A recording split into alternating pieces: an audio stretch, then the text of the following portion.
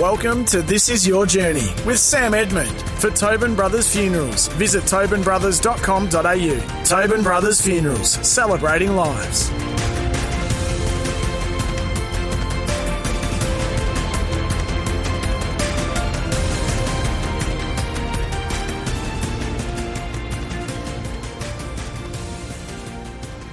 Hello everybody and welcome once again to the show. It's made possible by the great crew at Tobin Brothers Funerals, celebrating lives. Today, we're lucky to have the company of a surfing legend and a world champion of the sport. Mark Occhilupo was a child prodigy who left home and left school after year 10 to chase his dream, and the man known as Occhi was on the world tour by 17 and at the top of the rankings shortly thereafter as his powerful and aggressive style took pro surfing by storm. For a time, the journey was derailed by depression and addiction, something that has also challenged him in retirement, but Occhi returned to take out the world title in the twilight of his career. Mark Occhilupo, welcome aboard. It's a great pleasure to have you on. Thanks for having me on. Yeah, no worries. Hey, straight up, I just have to say I'm rapt to speak to you, but I'm also somewhat shattered because I know there's no way we're going to fit it all in, Mark.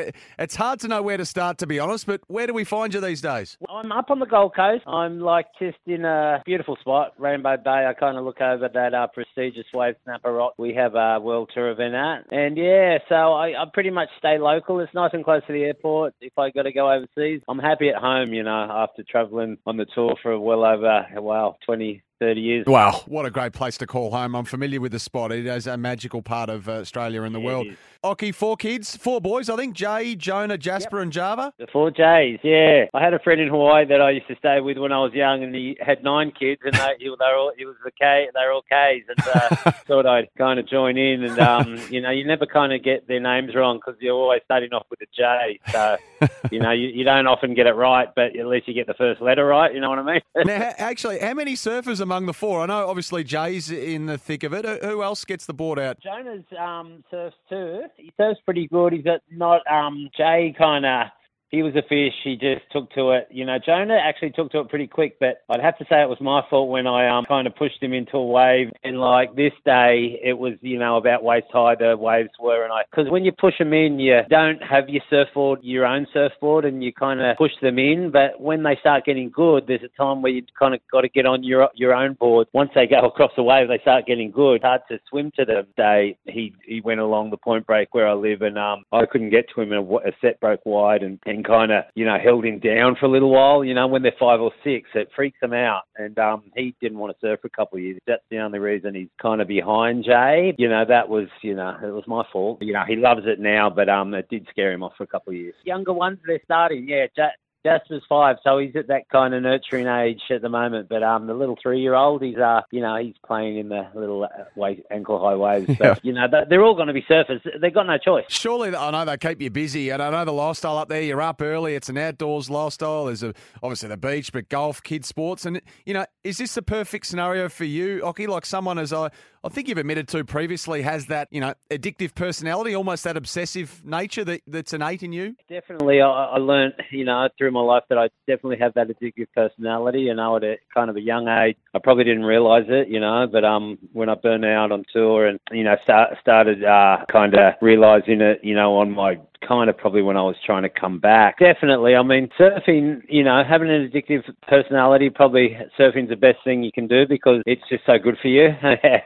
Just being out there in the elements and surf, probably nothing better to be addicted to, I can't think of anyway. There's other sports, but, just surfing's so easy on the body. Well, so we're obviously going to talk a lot about the good times today, but these days You're comfortable talking about your darkest chapters, aren't you? They were in the book, and a lot's happened since the book, We're probably thinking about writing another one because there's a movie company that's wanting to do the movie on my life, and up till now would be good. There's a lot happened since then. I gave up drinking about 4 years ago. Best move I done because, with an addictive personality, alcohol is not good. Occhilupo, Italian heritage, obviously. I mean, what do the bloodlines look there, Mark? Obviously, obviously your dad moved over at a younger age. My dad came over on the boat, in the 50s, and met my mother with the boat stopped in New Zealand. They met, then they re-hooked back up in northern Queensland and Cairns and settled in Sydney. But my dad wasn't a surfer. Really proud of the name, like I've learned all about the name, and I've been to Italy, and the only thing I wish was I learned Italian, because when we were young, we got paid out for being wild, which is a Western Oriental gentleman, right? I don't know. It doesn't sound like a nice name, and you don't hear it much anymore, but, like it was the Aussie Ockers, we weren't exactly that, and we got paid out. And if I learnt Italian, it would have been so handy on tour, because we competed in Europe a lot, and I would have picked up French and other languages that you need, like Spanish, and so that's my biggest regret. But the name is really important. I have Italian people saying I got the coolest name, the Eyes of the Wolf. Occhi means eyes and Lupo means wolf, and it's a cool name, and I'm really proud of it. Just don't have four boys that'll carry the name on too. But my dad was a great man. He was really proud of, he worked in an Italian firm, and he had Italian friends, so his accent was strong right to the end. He did come down and see me compete when I won my first big event, at Cronulla, which was great. Yeah, definitely didn't come from a surfing family. Yeah. So your father was Luciano, your mum was Pam, and I think you had three older sisters, didn't you, Occhi? And they used to use you for the odd dress up, wouldn't they? I do have three sisters, yep. They did dress me up when I was young. They put me in skirts. I was, probably 1 or 2 years old. I remember when I got to about probably 6 or 7 years old, and I still wanted to wear a skirt, and my mum, I think, was starting to put kilts on me so it didn't look so weird. But, the Scottish kilts, and definitely wasn't Scottish. But, I eventually grew out of it, which was a good thing. Born and raised in Sydney, or at least for the early part of your life. Was it Captain Cook Drive, Kurnell, so out near the, the oil refineries, and watch the tankers coming in out there? Definitely. I actually learned I grew up in front of Captain Cook's anchor when, and it's not a great story, to have, which I learned all about because, Captain Cook wasn't a great man. Obviously he was a great discovery, like an explorer, but, we came into to Botany Bay, shot Aboriginals, and I learned all about it. I learned a lot about Captain Cook, actually, and went to the place in Hawaii where he got killed by the Hawaiian. I grew up in a beautiful place, Botany Bay. We had good, coming in the heads where the swells coming in. Once they were big enough, they would wrap right into Botany Bay, and that's where I learned to surf on the beach there. But yeah, so that's where I grew up. I moved out Cronulla when I was old enough because that's where all the good waves were, and the action. Kurnell was a pretty sleepy little town, kind of still is. I was there recently, sports lunch, and I went back to Kurnell, and it's the same. It hasn't changed. Hey, so Mark, how did surfing first enter your life? Have you got your sisters to thank for this? It was her boyfriend that was had caught a couple of waves, and they were just on the beach, and I asked if I could use the board and stood up on on an ankle high wave and rode it the whole way, which is not really hard to do, but I was hooked since then. And I loved it, and that's all I wanted to do from that day on. And I was probably only around 5 years old or something like that. And am I right in saying that perhaps your first board, I'm not sure if this is right, was saved, from some hard rubbish to be collected next door? Yeah, just from a second-hand kind of board and reshaped. Yeah, that's correct. Wow. You're listening to This Is Your Journey thanks to Tobin Brothers, a family-owned business since 1934. We're off and running with Mark Occhilupo, who is a boy wonder on the board, and he's about to enter life's fast lane. That's up next. You're listening to This Is Your Journey with Sam Edmund. For Tobin Brothers Funerals, visit tobinbrothers.com.au. Tobin Brothers Funerals, celebrating lives. You're listening to This Is Your Journey with Sam Edmund. For Tobin Brothers Funerals, visit tobinbrothers.com.au. Tobin Brothers Funerals, celebrating lives. Hello, great to have your company on This Is Your Journey. It's made possible by Tobin Brothers Funerals, celebrating lives, with surfing legend Mark Occhilupo. So, Mark, just coming back to your ancestry, how often when you're out in the water in those early days and you moved to Cronulla at 9, did you get the old wogs don't surf? I don't know. I didn't get that much. The surfers probably weren't as bad, or definitely not as bad as just the general, payouts that I used to get at school. Yep. Once I was in the surf, I really didn't get that. So before the money then, before the tour, before the trophies, before all the publicity, what was it that kept you coming back to the water, do you think? The pure love of it, the days that I was kind of depressed and I was really missing the ocean, and I would sneak out there, whenever I could, which wasn't a lot, but just that's the thing that kind of brought me back. I wasn't happy without doing it. And, I don't think surfers, there's so many surfers that I know, and it's a weird thing that are good at surfing. They don't surf anymore and they don't seem happy. And I wasn't happy when I didn't surf because I knew I was wasting it. And not just wasting, it's a different kind of thing, wasting your natural talent, but just kind of wasting your life away when, you get good at something and it's so beautiful out there in the ocean and you can get out there. Yeah, I was going to ask you what it was like trying to get noticed in Cronulla in those early years, Mark. I imagine some hardened locals out there, some hardened reef rats, if you like. What was it like trying to get noticed? What was the scene like? Cronulla was a pretty radical place. Some heavy guys like in the lineup locally, and you had to pay your respects, and I learned that there. which was a great tour to have going around the world, because if you didn't pay respect, you don't get, respect the locals, you don't get very far at all. So I learned that at a young age when I got to Hawaii and, especially places like that, all about respecting the locals. And, I caught my flats here and there, for kind of not taking my turn in surf or probably, saying silly things with my younger mates. Always respect, the older guys and the locals. But, definitely I learned, like, what I'm trying to say is just respecting the place, keeping the place clean all the way, from picking up rubbish on the beach to respecting locals and everything in between. The ocean's the most important spot on the planet, so we feel really good being surfers, and trying to, keep it, as good as we can, really spiritual, the ocean to me, and I just love it, just more than I could ever describe. Yeah, so you win the amateur schoolboys contest, I think, at 13, and a pair of, I think, cadet state titles after that. So looking back, was it a natural talent you think you possessed, Mark, or did you really have to work it hard? Well, I hate to talk about myself, with talent and stuff like that. I mean, I probably, I got friends that tried a lot harder than me, and beat me. And I would say I probably would have got more world titles if I committed more. I wouldn't change anything. I'd have to say talent had more than drive. When I'm driven, like with my addictive personality, I'm driven, but when I'm not, I'm not. Addictive can have that trait where if it's not running through your body, you kind of can get addicted to not doing anything. It works in reverse. So I have gone through that down times. Definitely say that I had more talent than drive, and I had a lot of friends with way more drive that would take me down just because they were more driven and more committed.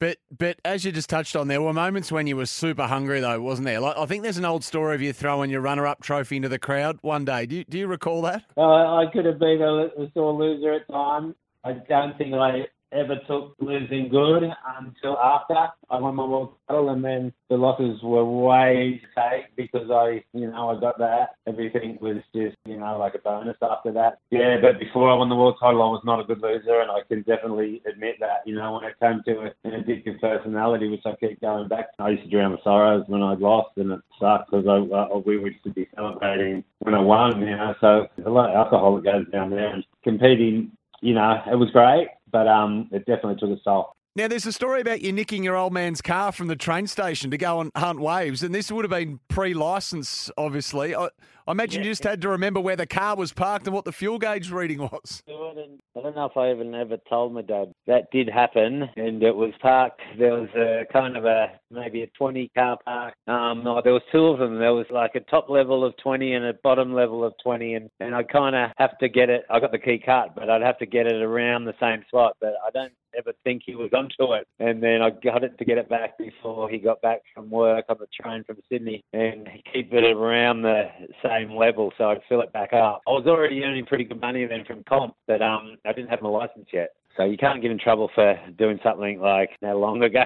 But I No, did. that's right. That's right. Take it down the coast, and I always got it back on time. You know, it was all about getting down to where was I going? I was going down to Jervis Bay to a really good secluded spot down there that I loved, and every time it was on, the car was gone. Yeah, I don't know. I think that's called statute of limitations or something or other. But yeah, I think you're safe now, Occhi. So what went into the decision to quit school after year 10 and then move out of home? Can you take us into that? Me and my best mate that I grew up with, we moved out, you know, just because Kurnell was so secluded and it was hard to get out of there. You know, like the bus only ran like once every kind of hour or two, and we wanted to get out, you know, and get into the world at a young age. So we moved out early, but school didn't go to a whole lot. I learned to read and write, and I thought that was good enough. I just wanted to surf. That's all I wanted to do. Especially when you're young. I mean, I didn't really realise what I was doing then, but I mean, I surfed all day long, 3 times a day. My lip used to get so burnt, and like it was just could not even put anything on it, because once you got a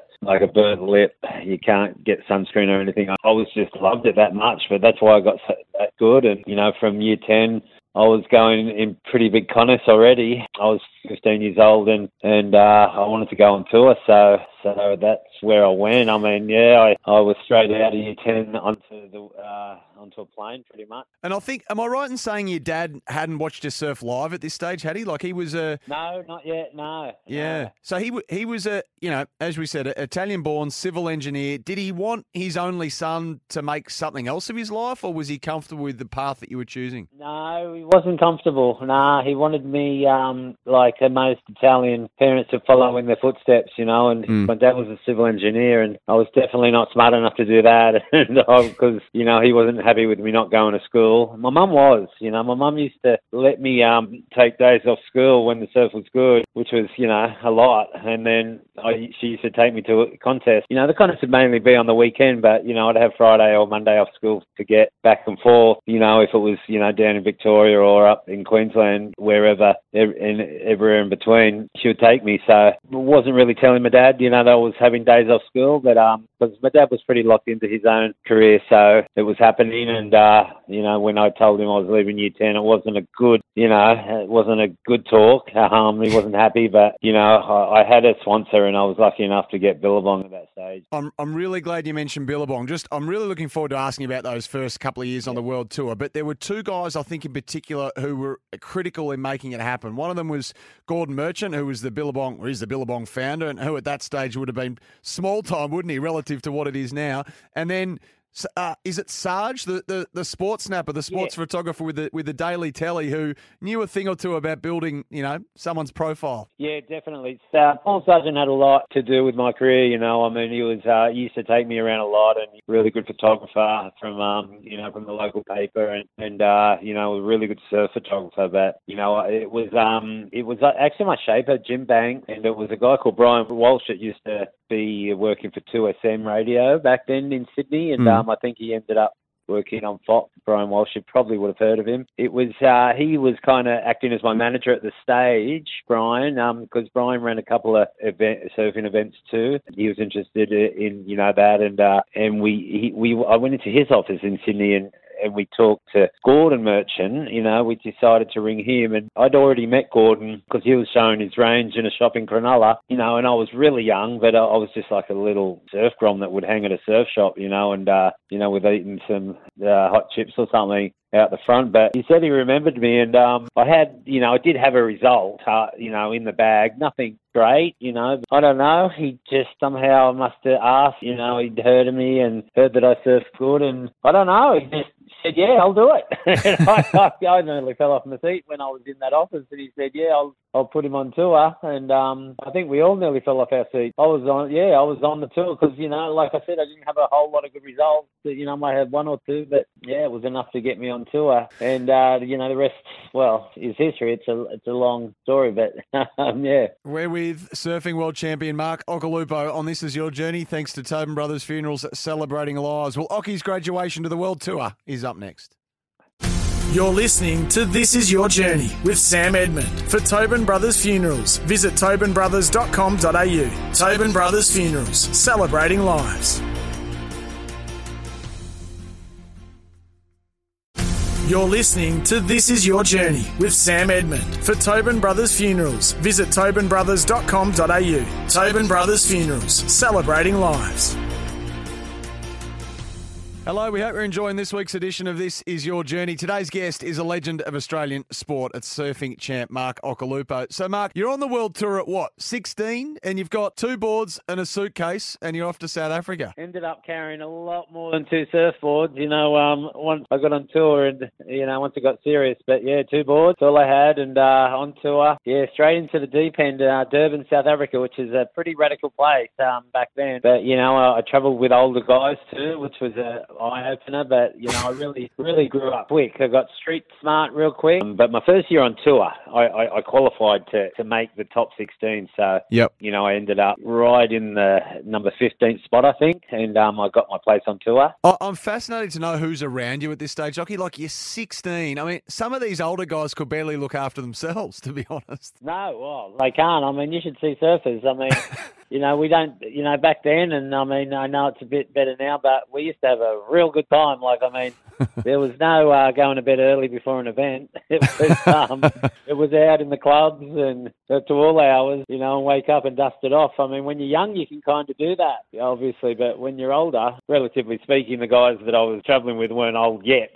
I'm talking only a few years older than me, but in South Africa, didn't need ID to get in clubs back then, and pretty much the same as you did in Australia. The only place that was tough was America. But geez, it's working for you, isn't it? I mean, the Pro Tour is about to really explode, and you've got a ticket for the next year. So by 1984 and at just 17, you rise to the top with the ASP rankings. You're number 1. Now, this would appear to be happening very fast, Occhi. That first year I got on tour, was a pretty radical year. But, once I got on there, I think I started travelling with Gordon Merchant. Got a mentor with me now, like a kind of a father figure too. Gordon was showing his range around the world. I was staying with him, and I kind of stepped up in the world. I had nice accommodation now, relatively nice. As the years went through, Billabong started getting quite big. The salaries got higher, and started travelling business class and staying in really nice places. But it went fast, straight to the top, and competing against Tom Curran was an amazing surf, in front of some big crowds. The US Open comes to mind where, they were drawing, well over 50,000 people back then. They don't even draw that big crowds anymore because, I guess, a thing back then to get to the beach these days, a lot of people, I guess, can just watch it, online and stuff. It was radical, big crowds, big finals. And back then, the tour was pretty wild. Pretty much every weekend we were chasing events. So there was no downtime, and it was a pretty hectic lifestyle. So this is obviously the 80s before, obviously social media, before the internet. But, the level of fame, I mean, you were really popular in the US, and you mentioned Tom Curran. You had a great rivalry with him, but geez, you were different. Yeah. I mean, you were seen as the extrovert party boy, and he was the married Christian. I mean, how do you reflect on this chapter of your career with Tom, and also, those big days at Huntington Beach and the Op Pro? I was coming at him live, I guess. I guess I freaked him out a bit because, I was probably not as popular as him, well, definitely not, but not there anyway. But, we're really good friends now, but he was definitely really introvert back then and very shy, and I was coming at you live. But we had some great battles, we really did. And I think one year, there was beat him in the semi-final, and that's the year the riot started where, there was just the beach, had about 60, 70,000 people on the beach, and there was some girls, there was a lot of alcohol on the beach, and the girls started taking their tops off, getting G'd up by guys, and the police intervened, and there was a big fight and riot, and they turned their police cars over and put them on fire, and I was in the water, and I'm hearing explosions and screaming and seeing smoke. It was wild. Wow. I came in that time, that we got sent back out for the final. I'd won the final against an Australian, Glenn Winton, because I'd already knocked out Tom Curran in the semi, and I'd won the final, and they said, can you go out for the third set because we can't have everyone leave the beach right now. There's going to be riots in the street. And I was just like, this place is wild. And I just went back out there. It was safer in the water anyway. Soon after, I was kind of burnt out because I think I was staying with Gordon that year still. We stayed with each other. And I think the very next year he created a Billabong team, and I was in that team, but it was the next year where I was at the same place, Huntington, and I wanted to go home. Yeah, the tour was going on to Europe the very next morning because, like I say, there was a contest every weekend, and I knew I wanted to go home by that stage, and I didn't tell anyone. I didn't tell the team. Gordon wasn't with us at the time. He was a bit too busy back then to travel anymore, but so I didn't tell the team, and we had a coach, and I didn't tell them. I was going one way, they didn't know, but they went the other, and I went home. Just before, I just want to rewind a second here, Mark. So what got you into this spot? So Huntington, like the Op Pro, it was the biggest contest out there in terms of publicity and I think it ran for 16 years or so. Now you took it out back to back, 85, 86. Yeah. You're an aspiring actor. I think when you've made it when you play yourself in a surfing flick, which was North Shore in 1987. So and I didn't play myself very good either. No, but hey, you're in a Hollywood movie. But the point is, the world's seemingly at your feet. You're flying in the water, out of the water. You're winning. You got sponsors clamoring. You're barely out of your teens. So take us into the process of how the tour chewed you up and spat you out.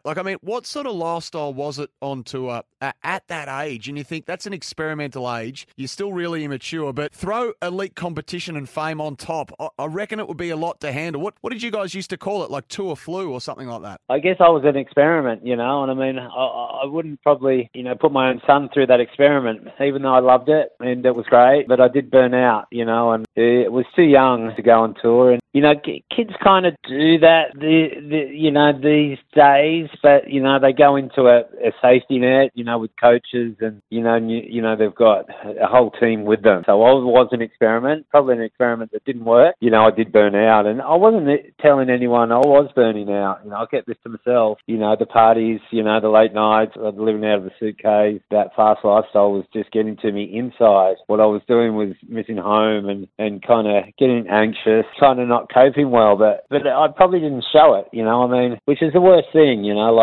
I was never suicidal, after having friends that have been, and lost them and never talked about it. It's the worst thing ever. I wasn't that way inclined, but I knew I wanted to go home, and I knew I didn't want to tell anyone for the sheer fact that I know they would have talked me out of it. Before we get to the move back to Australia, what about the crash on the Harley, which probably could be the perfect metaphor looking back, couldn't it? Well, I don't know if that's a metaphor for all this, but it's definitely happened. I'd have to say, we were experimenting with substances, and I did crash the Harley, and I flipped over a car and landed on my feet. No helmet, no shoes? No helmet, no shoes, because I needed to get away. I crashed into a tourist. I don't think he dunged his car that bad, but I was more afraid of the big Hawaiian guy that I'd borrowed his bike, and I had to get it back to the North Shore, and I was hoping I didn't ding the bike, but it wasn't dinged. Car wasn't dinged, but he wanted me to stop to change numbers, but I needed to lift that bike up to get out of there. Was that the first time you'd ridden a motorbike? Pretty much, yeah.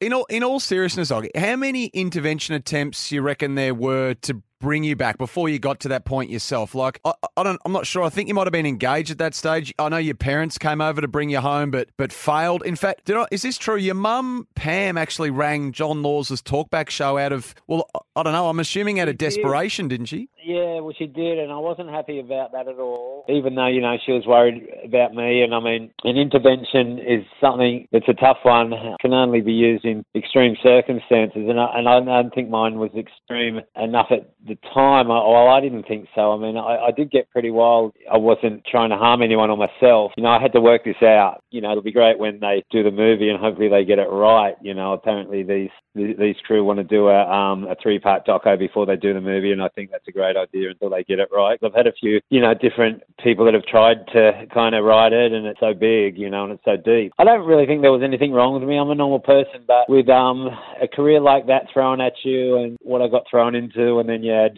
the party and the drugs, and, if it's not drug induced, everyone's got a not everyone, I wouldn't say, has got a chemical imbalance, but everyone's probably got addictive personalities to some sort or something going on in their life. I can't really know anyone that doesn't have anything and they're perfect, but mental health does really intrigue me, and I didn't really work it out, and I'm still working it out. I'm 56 years old now. Until I was 50, that, drinking was definitely, it got worse, when I was older for some weird reason. After the whole tour and, I was talking about, the parties that we have when winning or during a massage when losing, it definitely wound up, at the end of my career with an alcohol problem that I had to address, and that was the best thing that I did do. And now I'm getting smarter. Life's not easy for anyone, but, getting thrown on tour at a really young age and thrown to that kind of lifestyle definitely makes it tricky.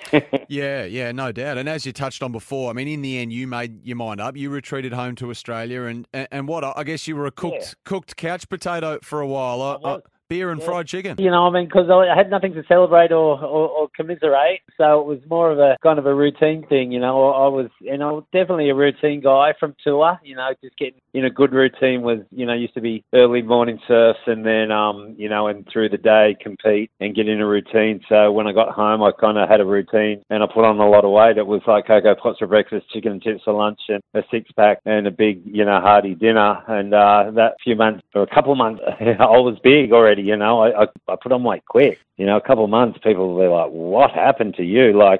It didn't take long. And, with the weight came anxiety. And I was happy at home doing that, watching TV, quite happy. Not happy to someone to knock on the door because I didn't want to go out. Just on that, Occhi, so I guess, the John Laws talkback sort of episode, I think, correct me if I'm wrong, but up until this point, you'd remained, relatively anonymous. But now I imagine, or it was said at the time that you had, the tabloid TVs, the newspaper reporters chasing you down the street and, wanting that interview. I mean, was that a real issue? My dad was worried. My dad was Italian, and Chano Occhilupo was a very proud Italian name. It could almost sound like a mafia name, but my dad was very straight. And when I asked Dad that if that's what it was, he was very not that. My dad was a hardworking man, and with a name like that, he made sure and made it really stern to me that he never wanted my name revolved around drugs or anything, because he would disown me, and made that, sure. So when, the South Americans and the drugs came through the surfing circles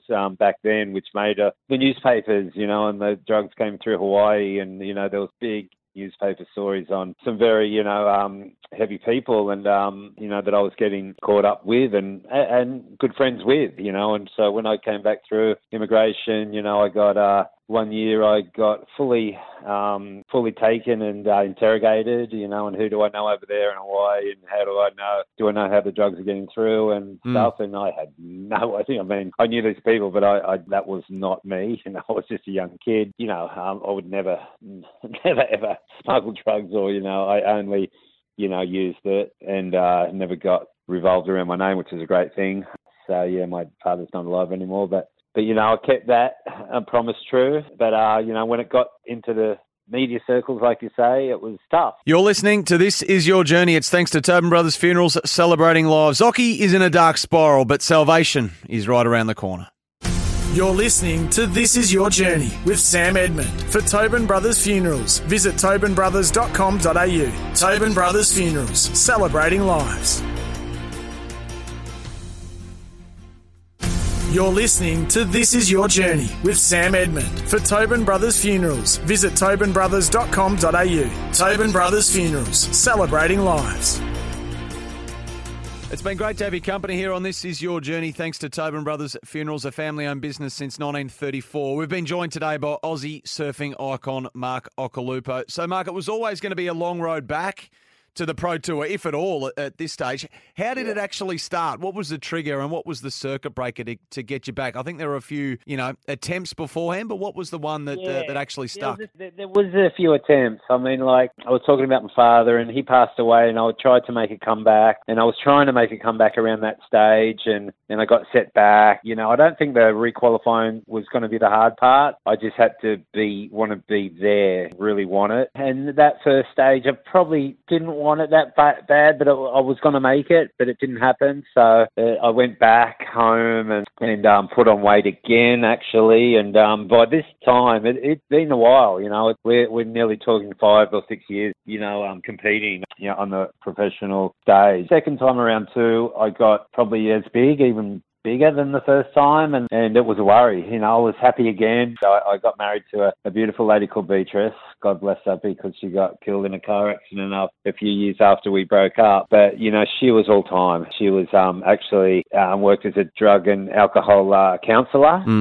So when I first met her and she said that's what she did, I was like, we're perfect together. And she was way older than me, and she was just thinking, there's no way I'm going to get with this wild younger man. It took me, you know, a month or two to kind of get there, but I did get there, and we were a match made in heaven. She was such a calming lady. First, I had to lose the weight. It was really weird. Gordon Merchant, the founder of Billabong, who I started doing the tour with, who sponsored me at that young age, was actually going out with Beatrice's younger sister, would you believe? The first time when I was when I put on all the weight, I was not getting Billabong board shorts. I was getting them from Best and Less, because I didn't want them to know how fat I was. But the second time, Gordon knew that I was getting this big, because he used to come around for dinner. Beatrice would cook. So I think, you know, like it was, again, it only took me a few months to put all this weight back on. But after about 6 of those months, Gordon just kind of let me go, as he did, you know, like, he was amazing, because Gordon kept paying me through these whole 5 years, waiting for me to not go back on tour, just waiting for me to get fit again so he could use me in ads. You know, he didn't particularly want me to go back on tour, but when I was big and we were having dinner one night, he's like,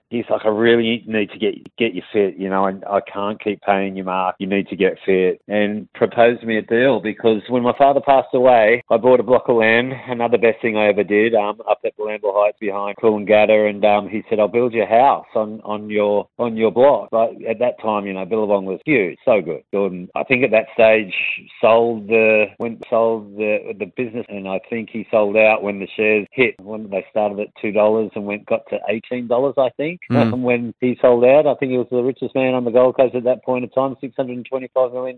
Long story short, he said, I'll build you a house, and I was like, yeah, that's good enough for me. And I sent me over to Western Australia, and I stayed with Jack McCoy, and who made a lot of surf movies for Billabong, and made my documentary, which is the documentary on my surfing life. Jack McCoy, you know, got me on the good program, eating really well, hardly drinking, running, came back, you know, feeling pretty good. You know, I hadn't lost all the weight, but most of it, and I went back in my first contest at Kirra, and the waves were good here on the Gold Coast, and I didn't win, but I'd done quite well, and it felt great, and I got really fit that whole year, and it was 96, I think, and I went to Hawaii and stayed with Gordon, and hadn't been into Hawaii for a few years, and I got into the pipeline trials because I'd won the event, you know, as a youngster, and they never let any non-locals in the event in Hawaii, but because I'd won it before, they let me in, and I got through those trials, and I ended up going all the way to the final, and Kelly Slater beat me in the final, and the waves were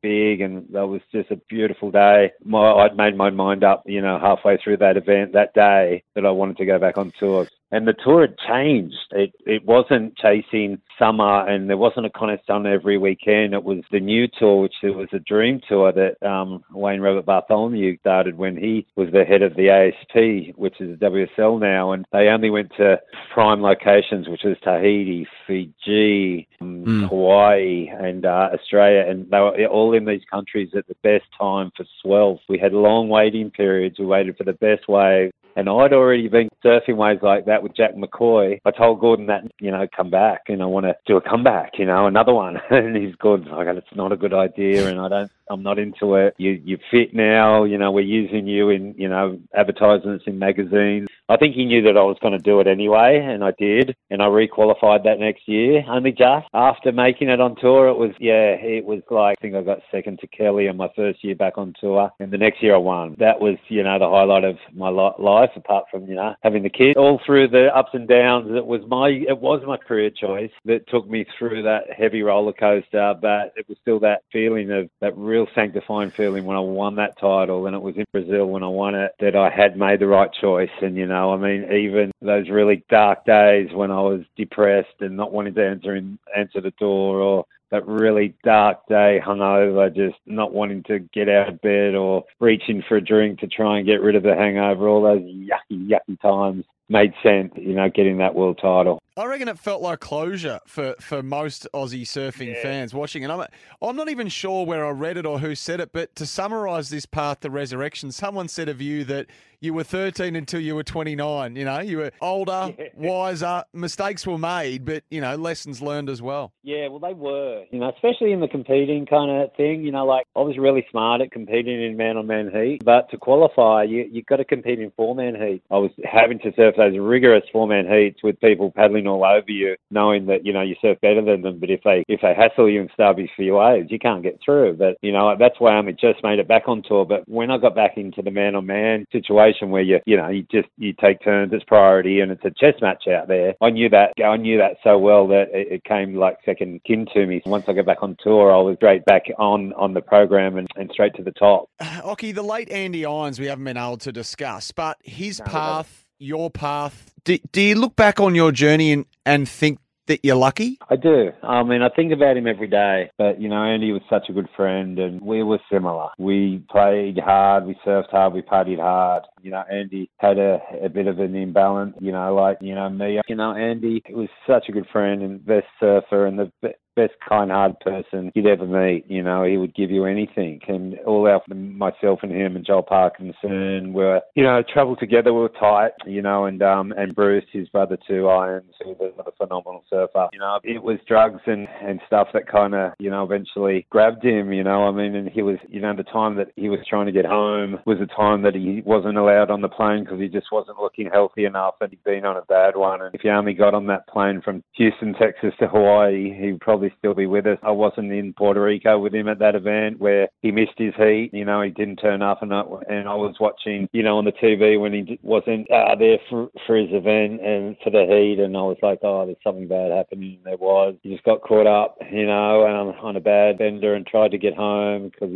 his wife was just about to have a baby, and he didn't make it. You know, I mean, if someone was in the room with him that night and just, you know, was able to be there and turn him over, and so he wasn't going to choke in his sleep. You know, it could have been prevented, but there was no one there. So, you know, Andy usually had a coach or a friend that would, you know, always be by his side. But that night, you know, there was a team manager from Billabong with him, but Andy did not want to be with him. He wanted to be in his own room. And, you know, it's one of those things. We lost him, and, you know, there's not a day I don't think about him. So you mentioned with you, you know, it had a happy ending, which it did.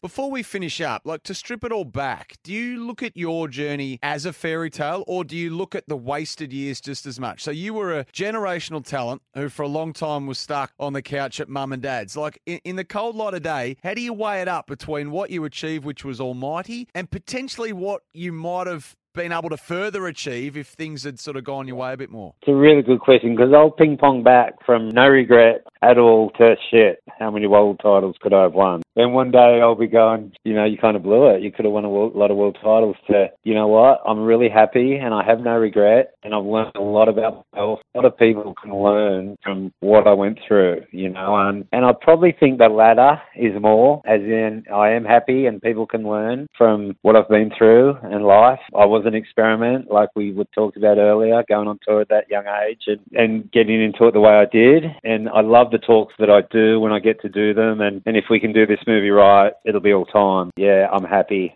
with no regret. And, you know, I learn a lot. Mark Occhilupo, thanks so much for joining us today. Mate, what a story. What a life and what a journey. I mean, from prodigy to bludger to world champion. Not many, if any, have done it like you have. So well done on everything you've achieved. It's certainly been a life well lived, and thanks for sharing some of it with us. And I hope people get something out of that. Thanks, heaps. Unreal. You've been listening to This Is Your Journey for Tobin Brothers Funerals Celebrating Lives. You can jump online, find them at tobinbrothers.com.au, and we'll catch you the next time we celebrate another great sporting journey.